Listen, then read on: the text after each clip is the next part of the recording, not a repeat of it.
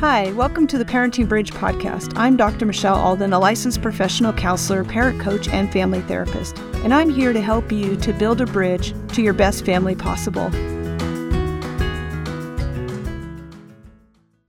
Hello.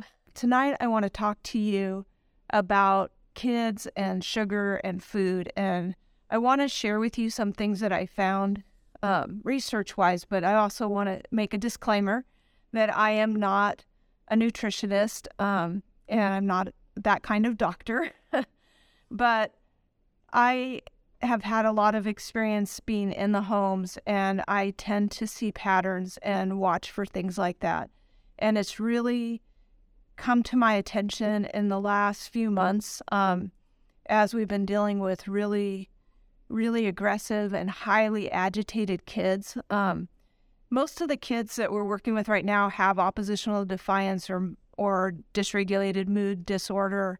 And I think that what I really see in it more than that is just this highly agitated, highly anxious kids, extremely prone to aggression and violence, and just kids that are really on the edge. And if you've been around our teachings, how we train parents at Healthy Foundations, we talk about this mountain of escalation, and these kids just are living kind of at the top of that mountain all the time. And it's very difficult to get them to come down to a calmer level. So making choices is not working for these kids, but parents needing to really be clear and direct is. And so one of the things that I've really noticed is that there's this correlation between how these kids eat, the kind of food they eat, and what they do as they're escalating, kind of part of their pattern, and then how I believe that's affecting them. And I do have a little bit of research to share with you on that. And I think that the only thing more sensitive to talk to people about other than parenting is to talk to you about food and how your kids are eating and food issues with kids and what your family eats and the kind of food that you have in your house. So I know that I could step on some toes here. I hope that it doesn't offend you, but that you'll consider what's being said and really think about if there's some changes that could be made for your kids, for your family, that may help with this. So I'm just telling you what I'm seeing and what I've read, and I'm open to discussion about that. And having said that, I want you to also know that I do realize that many families I work in, there are pretty extreme food issues with the kids. It used to be it was more about kids that were hoarding food. Now it's more like just trying to get them to eat. And I think some of this is really true with kids with autism. If you look at the foods that your kids eat, what I always notice is that they're all kind of in the same food texture color group. A lot of tan colored foods. And just think about that for a minute, what your kids eat. Not a lot of bright green, not a lot of vegetables, even fruit, maybe a little bit tricky, maybe apples and pears, but do they eat like berries, some things like that? Just think about that and think about what their plates look like. I sit at a lot of meals with families. I see that most families are preparing pretty good variety and palette of different foods, colors, groups, but what the kids actually eat may be some bread, some crackers, maybe some peanut butter. Some kids are really into peanut butter. Some kids not. Maybe some bananas, sugar for sure. Most kids want the cake and the cookies and the crackers. And then a lot of the hoarding stuff that I see is kids that have candy hidden places, whether they get it at home or school or whenever they have money. That's what they spend their money on. Soda. Not even that it's served at meals, but the kids might have access to that. They're drinking that. Fruit drinks, be really careful about that. and even like Gatorade, stuff like that. So, does it matter what your kids eat? I mean, maybe you're just happy that they're eating something, right? Because I know some kids, like, it's excruciating to get them to sit down and to eat. And it's one of the things that we schedule, in the program is meal times and snacks. So, but just think about, do your kids really crave sweet stuff? If they've had trauma, that trauma lights up the addictive part of the brain. And I think that when you realize that sugar is, I've heard different things, 4 times, 9 times more addictive than cocaine. It's even something that's twice as addictive to cocaine, and we know it's more than that, is pretty intense. So sugar addiction is a real thing, and it's a problem in our country. And it's in a lot of the foods that our kids eat. And also, I look at foods that turn into sugar. So these kids are hungry often because they're eating food that breaks down into sugar, starch type things in their body. And so it runs through their body pretty quickly. It's not sustaining them. And so that's another reason why we have a lot of access to food, right? Are they hoarding? Are they stealing food? And then the thing that's come to my attention is that these kids are really aggressive about food, just extremely aggressive about especially about the snack times, and especially if the snack is left open.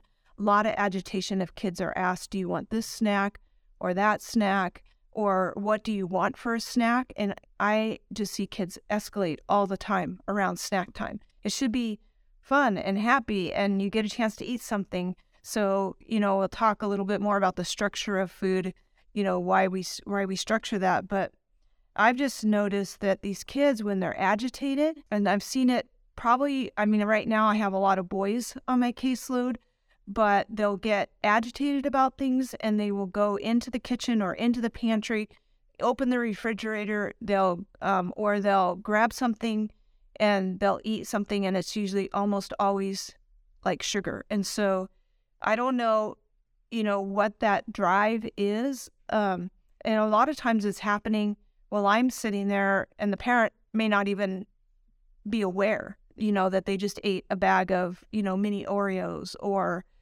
took something out of their backpack, or, some things like that. So you may feel like you have things structured, but watch when your kids are agitated what they're going to, because this is where I'm really seeing the correlation. And I looked up a lot of stuff about aggression and kids being aggressive and related to food and all of that. And I'm honestly quite concerned.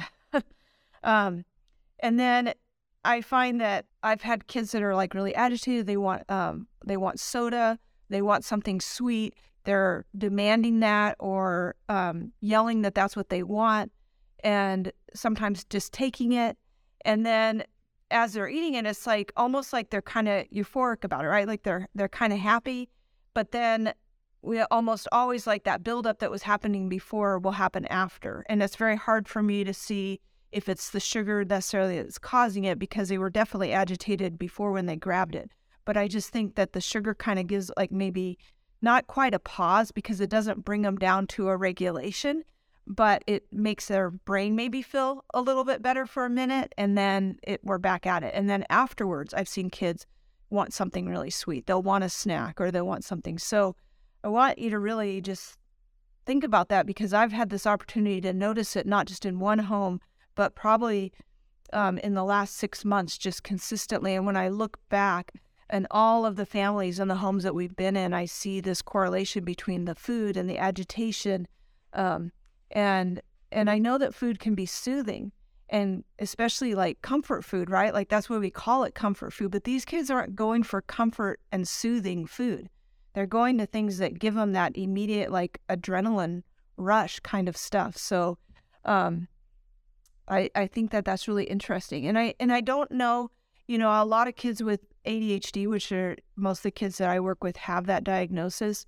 Caffeine can have the opposite effect, but we know from science, and we've known for a long time, that processed food and sugar with kids with ADHD, it does have an effect. So I have parents that when I try to bring this up, they tell me, like, well, that's not true. Like, I've never seen anything, they don't even eat that much sugar, or they don't even like that much sugar. But look at the food that they're eating. Like, just because it's not a candy bar doesn't mean it's not sugar. As a parent was telling me this, their child was eating white bread with cinnamon sugar on it, right?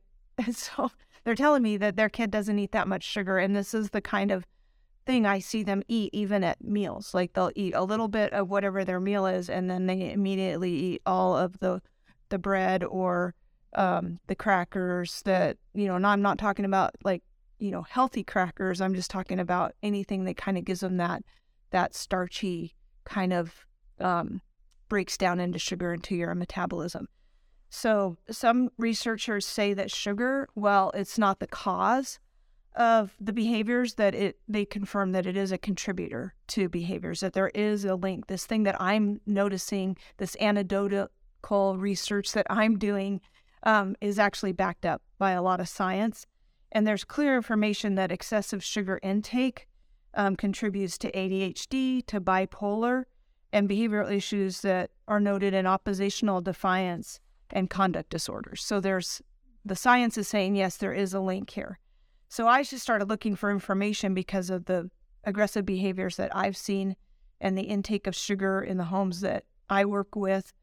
And another article linked high fructose corn syrup and uric acid in increasing risk due to the fructose reacting in the body. So it actually causes low energy in the cells, and then that triggers a foraging response. So like, these kids are like super hungry, right? And then they eat a few bites and then they don't want any more, or they eat it really, really fast and then they want more, right? Like, it's like, I've seen kids eat a lot really fast, but they don't giving it time to like settle in their body.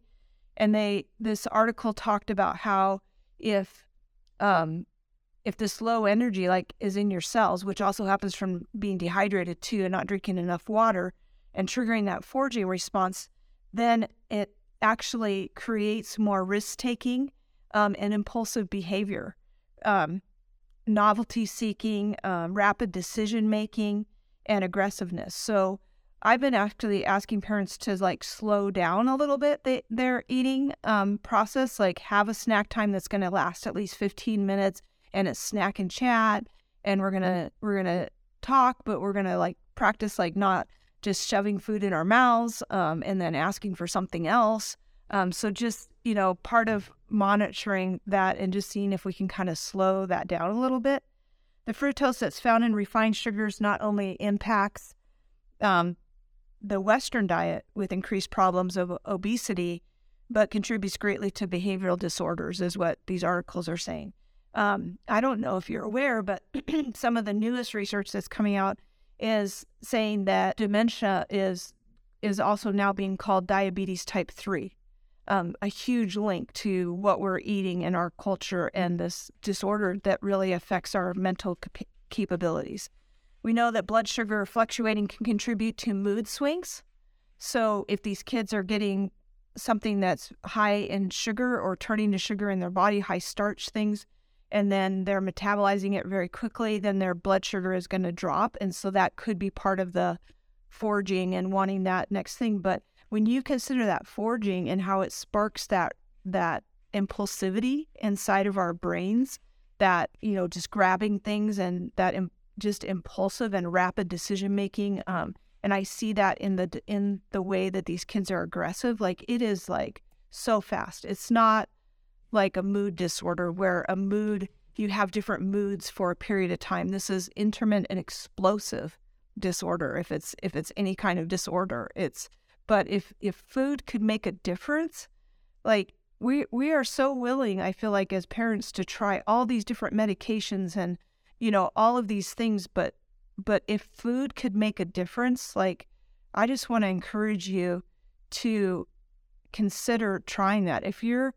If someone in your family is sick, if there's gluten problems, if there's, cancer, so you're changing your diet, like, please, as a family, do this. Don't just put your kid that's angry and aggressive, like, on this special diet where he can't have these things because it makes him, crazy, right? Like he will be more crazy. It's like putting a crack addict in a crack house and saying, everyone else can have this but you, So, consider changing this for your whole family, and you may have to do it slow.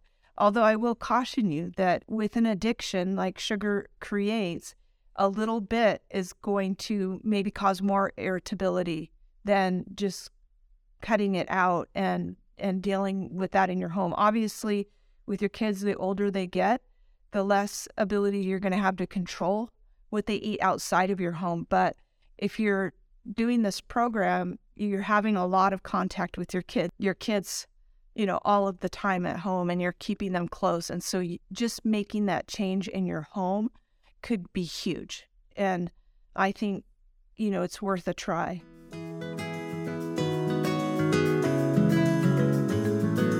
Thanks for listening to the Parenting Bridge podcast. For more about parenting and how to get started building a bridge to better behaviors, go to the show notes and click on the link to Healthy Foundations. If you would like to leave a comment or have questions for Dr. Michelle, there's a link in the show notes to do so. Thank you.